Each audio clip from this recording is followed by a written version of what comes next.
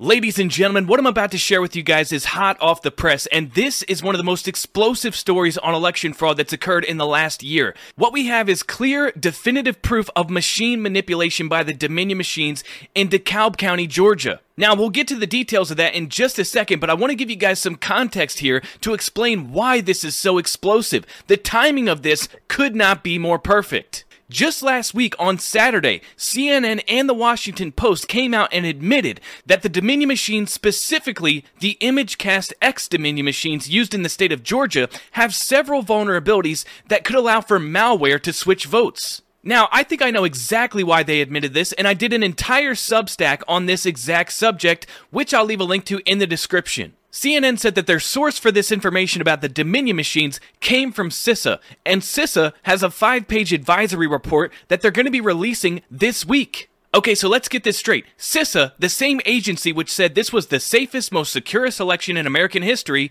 is about to release a report telling us that there's vulnerabilities in the ImageCast X machines, but there's no evidence that these vulnerabilities have ever been exploited. And here's why CISA is doing this. CISA is trying to control the narrative before the Halderman report gets released. Now, if you don't know what the Halderman report is, there was a lawsuit that was filed in Georgia claiming that the Dominion machines that are used are unconstitutional, right? So the judge actually allowed an expert to come in and examine those machines, and that was Dr. J. Alex Halderman. Halderman came out and publicly stated that he found multiple severe security flaws in the ImageCast X machines that would allow bad actors to install malicious software and change votes. And here's why. The ImageCast X machines, you make your selections on a touch screen, and then it prints out a piece of paper, right? And so the idea is that you have a paper ballot backup. However, those ballots are fed through a machine to be tabulated. And what the machine actually reads is a QR code. It doesn't actually read your selections, it reads a QR code. So basically, if a bad actor wanted to, they could install malicious software, and that QR code would read something different than what the voter actually selected on the touchscreen. Now, after Halderman completed his report, CISA then came in and asked the judge to keep this report under seal temporarily. They told the judge that basically, if the Halderman report gets out there to the public, then bad actors could see all these vulnerabilities in the machines, and we can't have that. That would severely undermine election security. So please, keep this under seal until we do our own report. And after 4 long months, CISA is finally done writing their 5-page review. They've drafted an official response to the Halderman report, which is going to be released next week. But before it comes out, they've decided to leak it to CNN and the Washington Post to give the media a chance to spin their propaganda. And so that is why CNN and the Washington Post are saying, yes, there's vulnerabilities in the Dominion machines, but there's no evidence that it's ever been exploited in an election. They're trying to lay the groundwork and control the narrative by saying this has never been exploited in an election. And boom, right on time, this story comes out of DeKalb County, which absolutely destroys that narrative. This is the most definitive, explosive proof of machine manipulation using these exact same ImageCast machines that we've ever seen. Okay, so we've laid the groundwork on why this story is so important. Now let's get to the actual story and explain what I'm talking about. So, in DeKalb County, Georgia, on May 24th, there was a local county commissioner race in District 2, and the end result showed Lauren Alexander received 34.67% of the vote, Marshall Orson receiving 41.35% of the vote, and Michelle Long Spears receiving 23.98% of the vote. So, in Georgia, you know, if you don't get 50%, then you go to a runoff. So Michelle Long Spears was cut out of the race, and the 2 runoff candidates are Marshall Orson and Lauren Alexander. Now, Michelle Long Spears noticed something very strange about these election results. She went around to different precincts in the district and noticed that some of the precincts she didn't receive a single vote, including her own precinct where she and her husband voted for herself. Now think about that. How is it possible that a candidate who allegedly received 24% of the vote finds precincts where she didn't receive a single vote? Obviously, that's impossible. So then she made complaints and demanded a hand recount of the results. So just yesterday, they released the hand count totals, and the difference between the machine count official results and the hand count totals are so bad that it changes the actual outcome of the election. So here's two screenshots comparing the difference between the Dominion machine totals reported on May 24th and the hand count totals reported on June 1st. After the hand count, Lauren Alexander gained 355 votes, Orson lost 1,298 votes, Spears actually gained 3,620 votes, making her the new runoff candidate. And here's the best part. When you add them all up, the hand count shows 2,810 votes more than the Dominion machines reported on May 24th. This is absolutely huge, guys. This is a discrepancy in the thousands in a local county commissioner race. And so far, they've offered no explanation as to why this happened. What does that say about all the other races that were conducted on these very same machines? And what does this do to the narrative that, yes, there's vulnerabilities on the machines, but this has never been exploited in an election? If you ask me, with all of this coming out at the same time, this is the most leverage we've ever had at banning the Dominion machines, destroying the narrative, and opening Pandora's box and looking at other races. And that's why this has to get out there to the masses. I'm asking you guys to share this video all over the place and put this in your elected officials' faces. We all know that Brian Kemp did not receive 72% of the vote in Georgia. So guys, let's work together and get on this while we have the momentum. The people of Georgia have to get on the phone with their elected officials and demand answers and accountability. This does not make sense, and there's no way they're getting away with this one. So again, guys, do me a favor and share this video. Also, smash that like button, subscribe to this channel, and consider supporting on Locals at nickmoseder.locals.com, as well as the Substack, which I'll leave a link to in the description, nickmoseder.substack.com. Anyways, thanks for watching, and I will see you next time.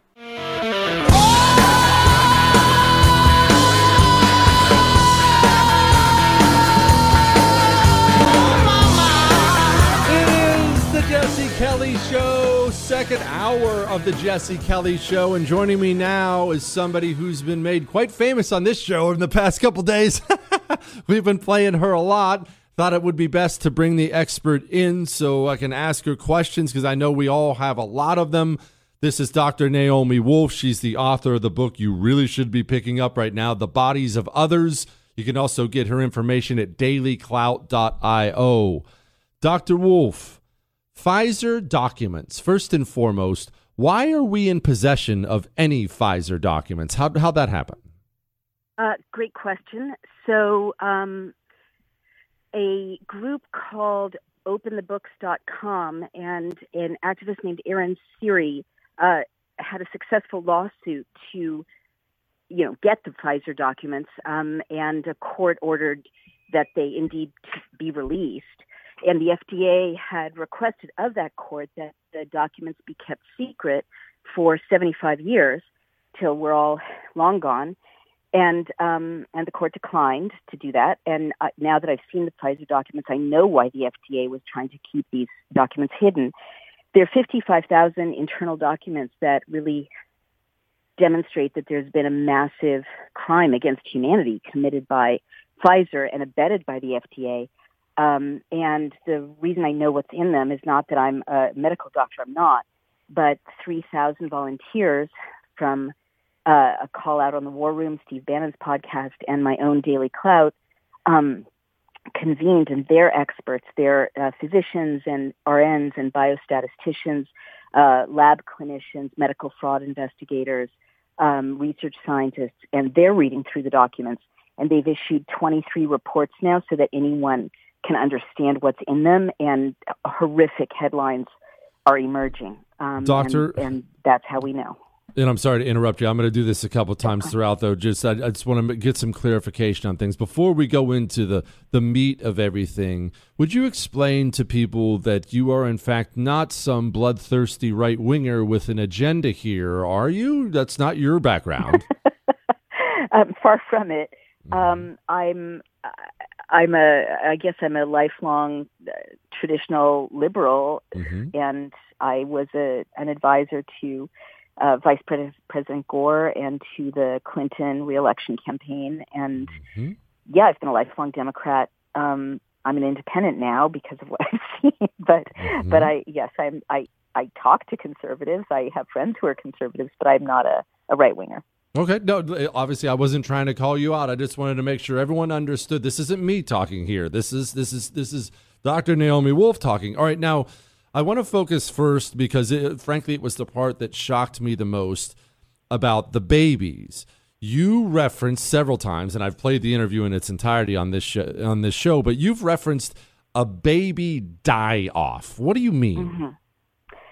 So basically, to move backwards, an Israeli journalist named Etana Hecht has looked at signals from 3 countries, Scotland, Canada, and Israel, and found elevated levels of neonatal deaths, spontaneous abortions, or miscarriages among vaccinated women compared with unvaccinated. In Israel, that's up 34% for vaccinated mothers. In Scotland, there's double the usual number of neonatal deaths, newborn deaths, in 2021 when almost all of Scotland was vaccinated.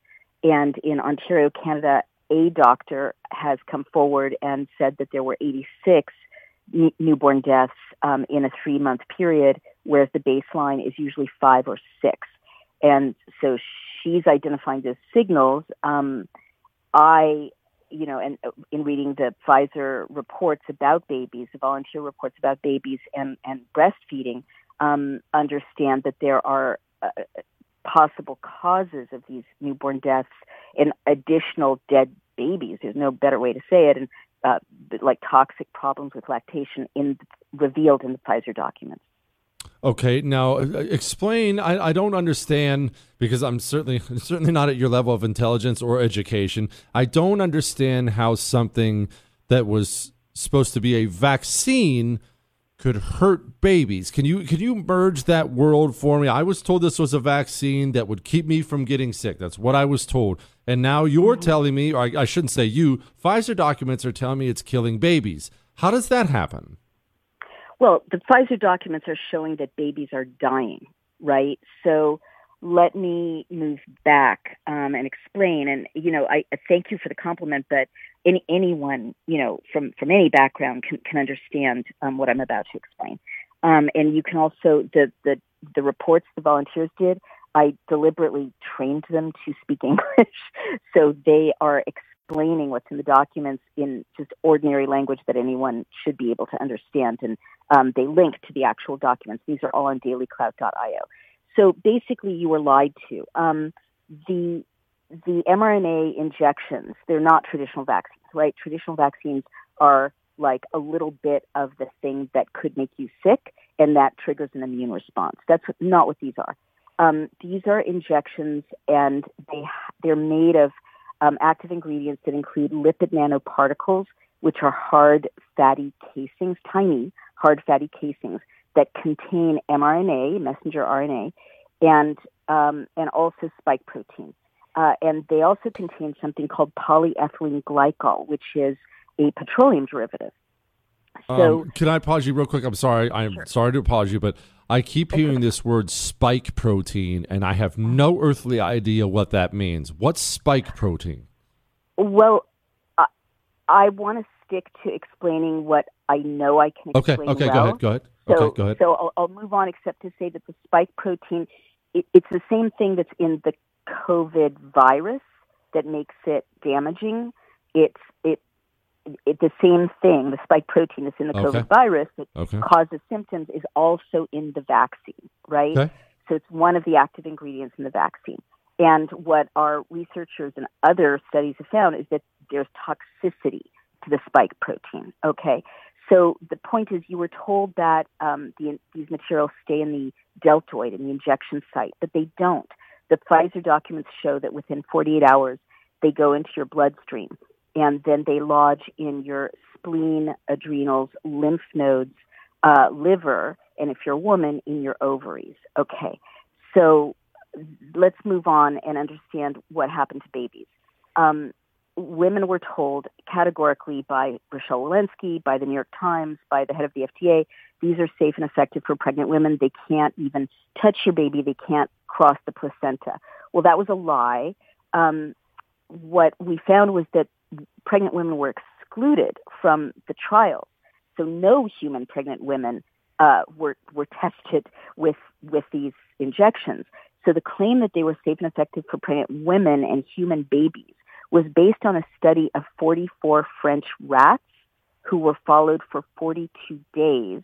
The rat mothers were not even allowed to give birth to see if the babies were okay, reacting normally, growing normally. The scientists autopsied the 42 fetal rats and decided they were fine and declared that the vaccines were safe for human women. And the scientists and doctors who ran that study were shareholders and employees of Pfizer and the subsidiary BioNTech, which makes the vaccines. Let me move on. So in spite of pregnant women being excluded from the trials, 270 of them got pregnant anyway after having been vaccinated with mRNA injections. And of the 270 pregnant women, 234 of them, the records were lost. So that's illegal. Pfizer is supposed to follow them. The FDA is supposed to follow them and their babies to see that they're okay. The records are just gone. It says no known outcome. Of the 34 pregnant women who were vaccinated and gave birth in the Pfizer documents, 28 of them lost their babies. Good grief. Okay, you know what? I'm going to pause you there. If it's okay with you, can I keep you on for one more segment? I just have a couple other questions I want to get clarification on. Okay, we will be back in just a minute with Dr. Naomi Wolf. She has been kind enough to join us tonight and explain these things. I have questions. I know you have questions. We'll be back and we'll talk to Dr. Naomi Wolf about that.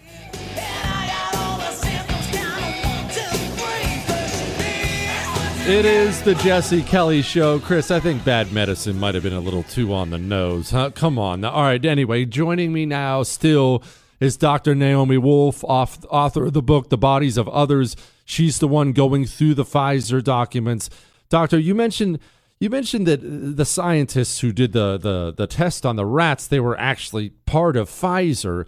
Is that, and look, forgive my ignorance here, is that the norm? Do these pharmaceutical companies normally farm out the testing to people who owe them? Great question. I mean, they're not supposed to, right? But there's a loophole, which is, there's this tiny little disclosure line for conflicts of interest at the end of the article. And if you disclose your conflict, yes, you can go ahead and do it. It's not considered okay. And that's the whole point about, these documents being hidden is that even if that's the loophole that, Pfizer uses or that these scientists use, public opinion would not be okay with it because it's an obvious conflict of interest. Good grief. Okay, Doctor, and I have to ask, I know y'all are still on this and you've got a lot of stuff still to go through, and I get that, but everyone's making fun of the headline out here today. Hello? Doctor, you got me? Yeah, I now hear you.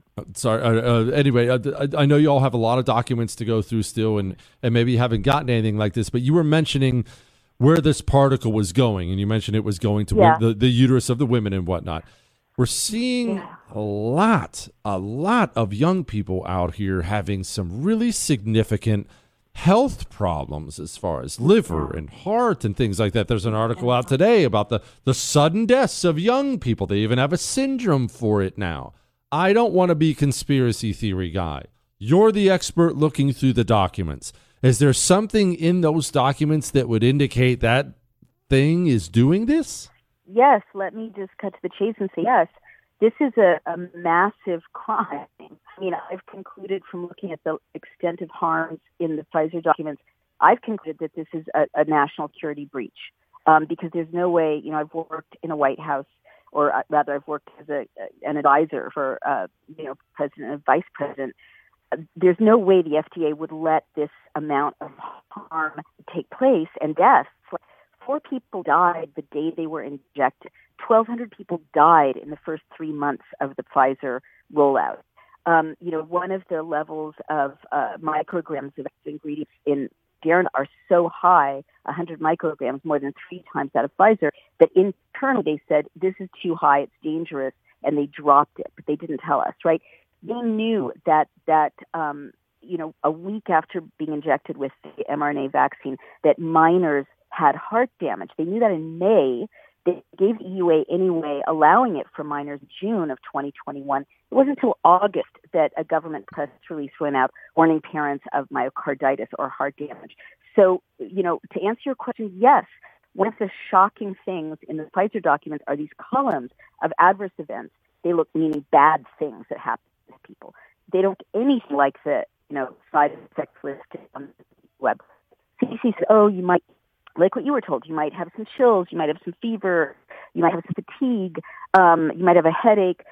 But in the Pfizer documents, there are thousands of heart attack-related events, cardiac events, tachycarditis, which is, like heart fluttering, damage to aortas. There's thousands of clotting events, thrombotic events, like clots in lungs, clots in legs, clots in brains, strokes, hemorrhages. There's so much joint pain, which is something you never hear about. I know people who are like limping, young, healthy joint people pain. After getting joint pain, like rheumatoid arthritis. There's encephaly.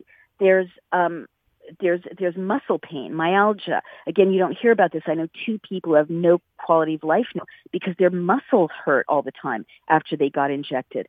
And menstrual dysregulation. I got deplatformed from Twitter a year ago warning that young health women were reporting problems with their menstrual cycles, like 2 periods in a 30-day cycle, or long postmenopausal women bleeding again, or hemorrhaging blood clots. I'm sorry to be gross, but we have to talk about this, not just for women's sake, but for the sake of babies and healthy reproduction. Well, if you understand the structure of these injections and some of the toxicity of what's in them, you do understand what's happening, because these tiny lipid nanoparticles are zooming through your bloodstream and through all of your organs, right?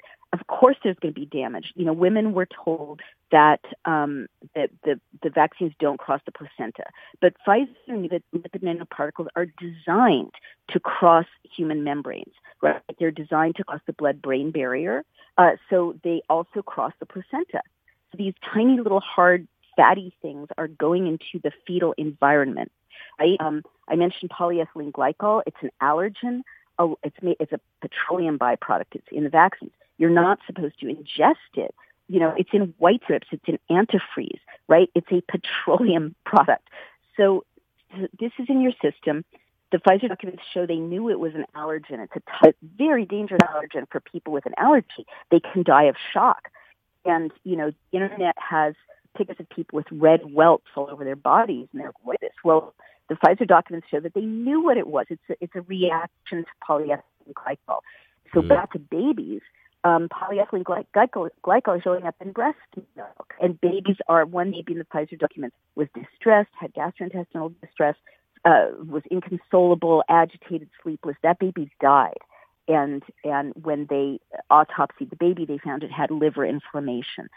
So a study in the NIH shows that there are trace amounts of polyethylene glycol now in the breast milk of breastfeeding vaccinated women, and that babies are having this reaction of sleeplessness, GI distress, agitation.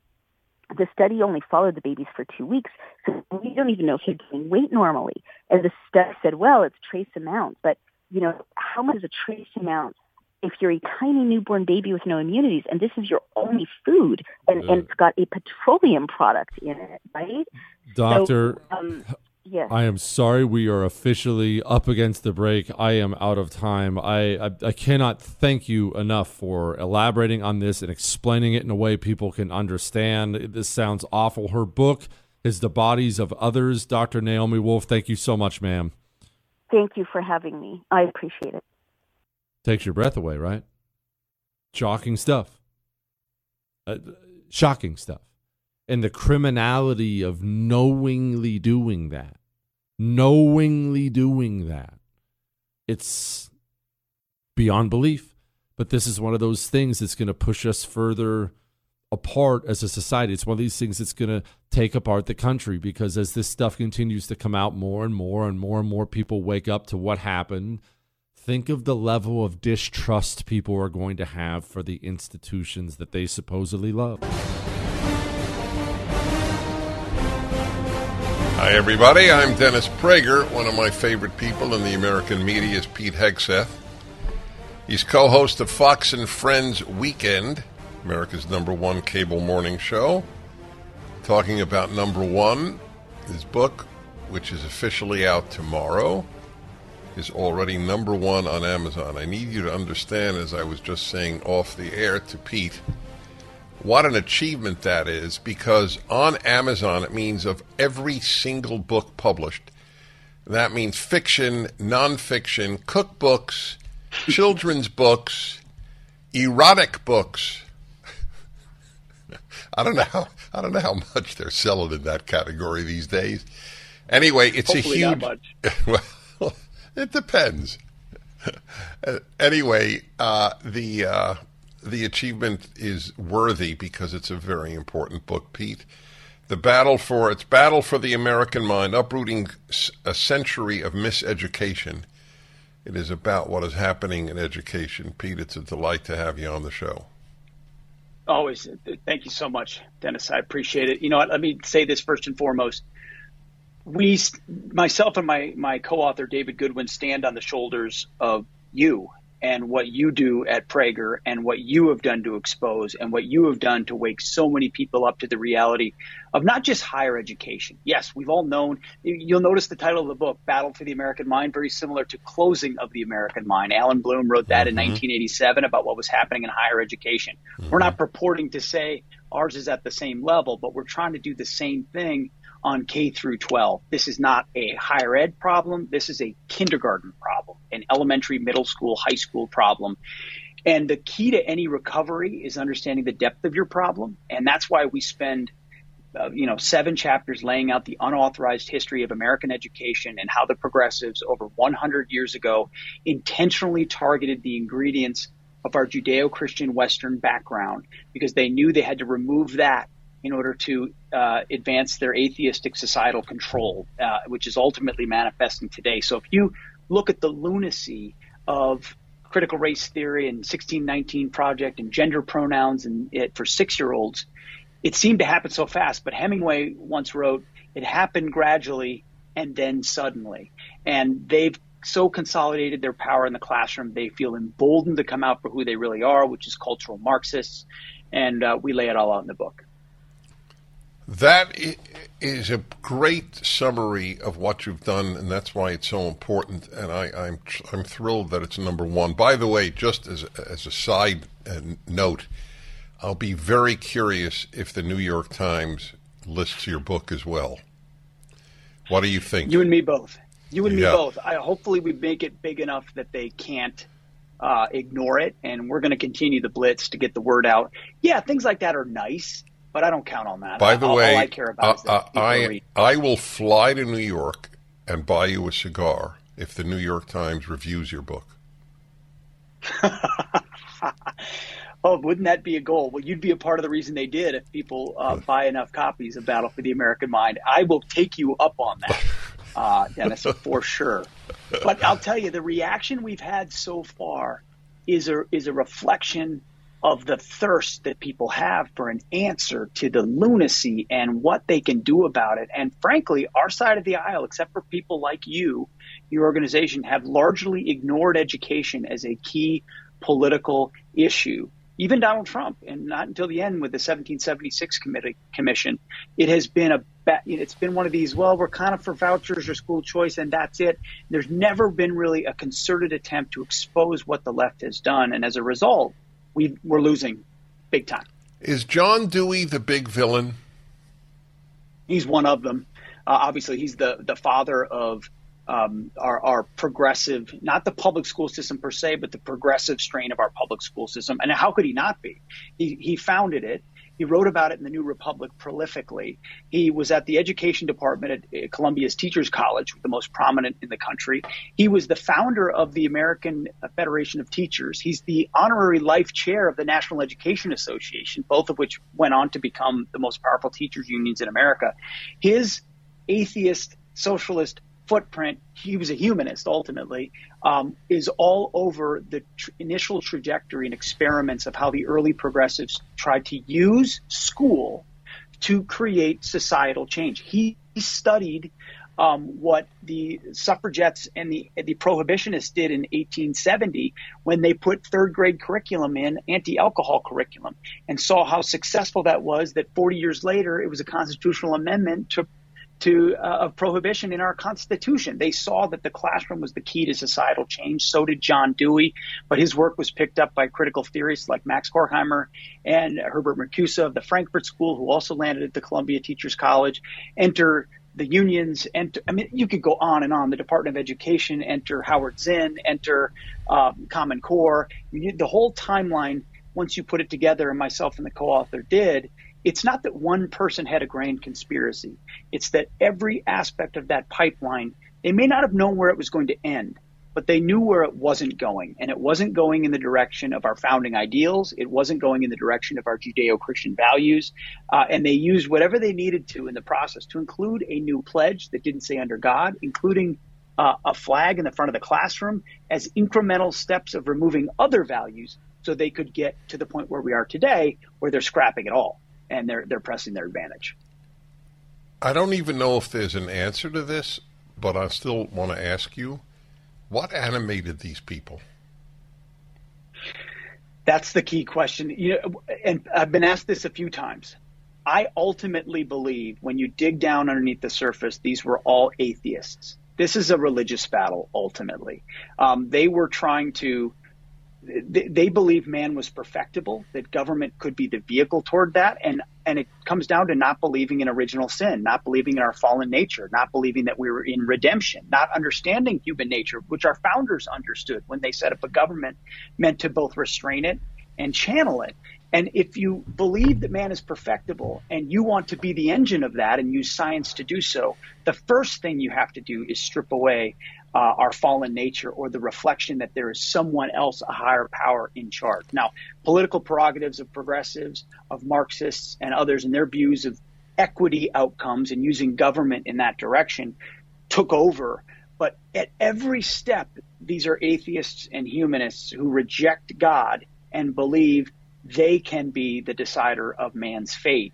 And through schooling or through government control, they want to pull the levers. So it sounds simplistic, but the more research you do, you realize underlying it, they're rejecting the biblical narrative. I agree with every single word you said. Just earlier in my show, I was noting, because last week, and I'll let you know as soon as it's up, you'll find this fascinating. I debated, of all things, a rabbi, and I say of all things because I wouldn't have expected an Orthodox rabbi to take this position. But the subject of the debate was, are humans innately good? I said no. He said yes. And my contention is that question is the second most important in life. The first is there a God? The second is, are humans innately good? So I am completely on board with you. I completely agree that it is ultimately a religious battle. Whether these people were atheists or not, it's a loathing of traditional Judeo-Christian values, and specifically of Christianity, and I say this as a committed Jew, that is the last obstacle to the undoing of this country. And that's why I worry about the Christian community. Will it stay strong? You have any thoughts on that? Yes, I do. First of all, that's why the progressives targeted God first. Their early Gary plan and other schemes of Dewey created new schools that had pull-out periods so that parents wouldn't be too outraged, because you still did religion, but it was off-site. And then they debated it and brought it to New York City. It was always about pushing God out of the classroom. They knew that from the beginning. I'm actually let me say this. 1970s was the darkest place for Christian education in America, because classical Christian education had been completely buried. Now, we're talking about the type of education our founders would have received, steeped in history and the great books, Latin, Greek. They understood the ancient text and the big ideas and grappled with them through their education. That had been buried in 1970, but to the point, at least in K through 12, where it didn't exist.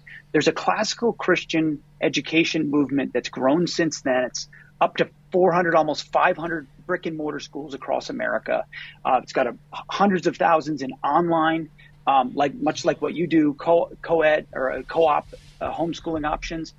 it's going to create a generation of young men and women who are at least grappling with the big ideas, who understand that we live in a kingdom, that it's not just school with a little bit of God. All right, let me remind everybody. I want everybody to read it. Battle for the American Mind. Pete Hegseth. It's up at DennisPrager.com. What should parents do is my next question. It's time you must leave. Pete Hegseth is a serious thinker and a major figure in cable news, with co-host of Fox and Friends Weekend, Battle for the American Mind, Uprooting a Century of Miseducation. What has been done, everybody knows. Well, not everybody, unfortunately. A lot of people know what's happened to the universities. This is about K to 12. It's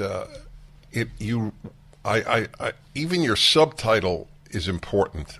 Uprooting a Century of Miseducation. People don't know how long ago this began. It's another value in reading your book. Again, the battle for the American Mind. It's up at DennisPrager.com. So I said I would ask you, because I am asked this anytime the subject arises, by callers, even people stopping me at airports. What do I do? What do you recommend to people knowing the corruption of our schools? What should they do? Pull your kids and grandkids out. Pull them out of government schools. Okay, 1 minute. Pete Hegseth, I think I could spend 4 hours asking you questions and not find an area in which we disagree.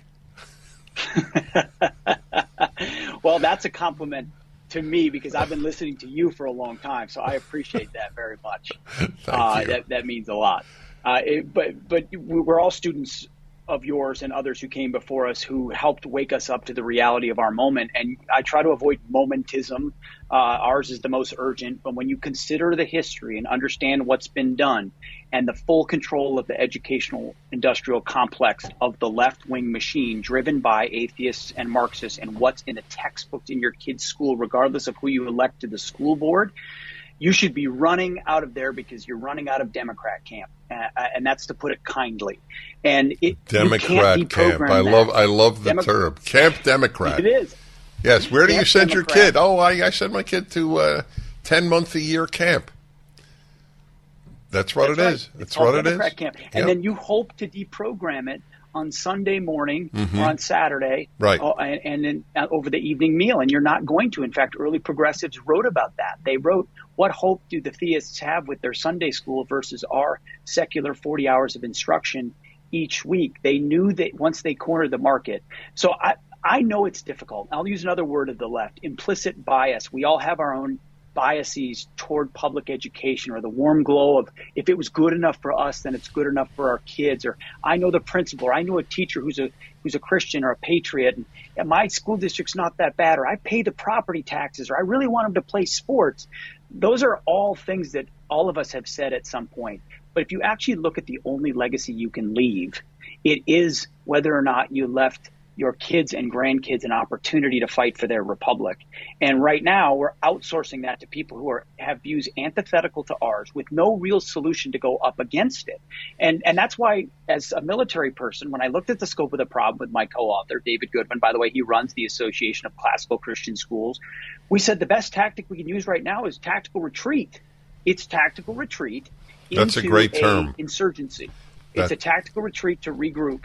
And then what's the war of the weak against the strong? It's insurgency. And so we're in phase one. Mao wrote about insurgency. I studied it and I taught it in Afghanistan. We're in phase one. We're regrouping. We're identifying allies. We are building schools and building networks and creating an alternate ecosystem in which truth can flourish. Real liberal arts education can happen. Only then we have a hope of creating a crop of young people who understand where our rights, where truth comes from.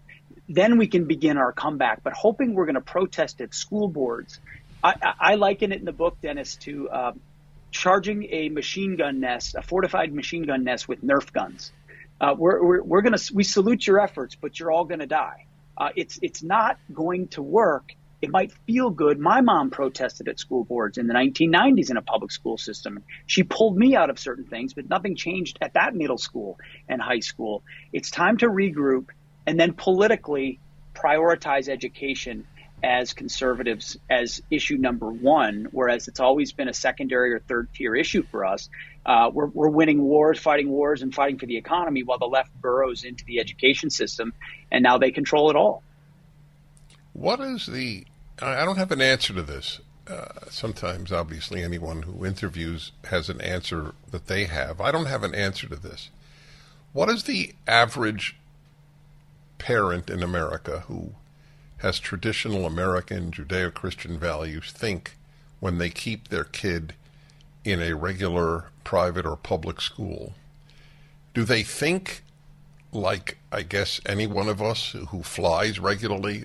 You know, the odds are overwhelming that I won't get into a crash. The odds are overwhelming my child will not be ruined by this school. Is that their mindset?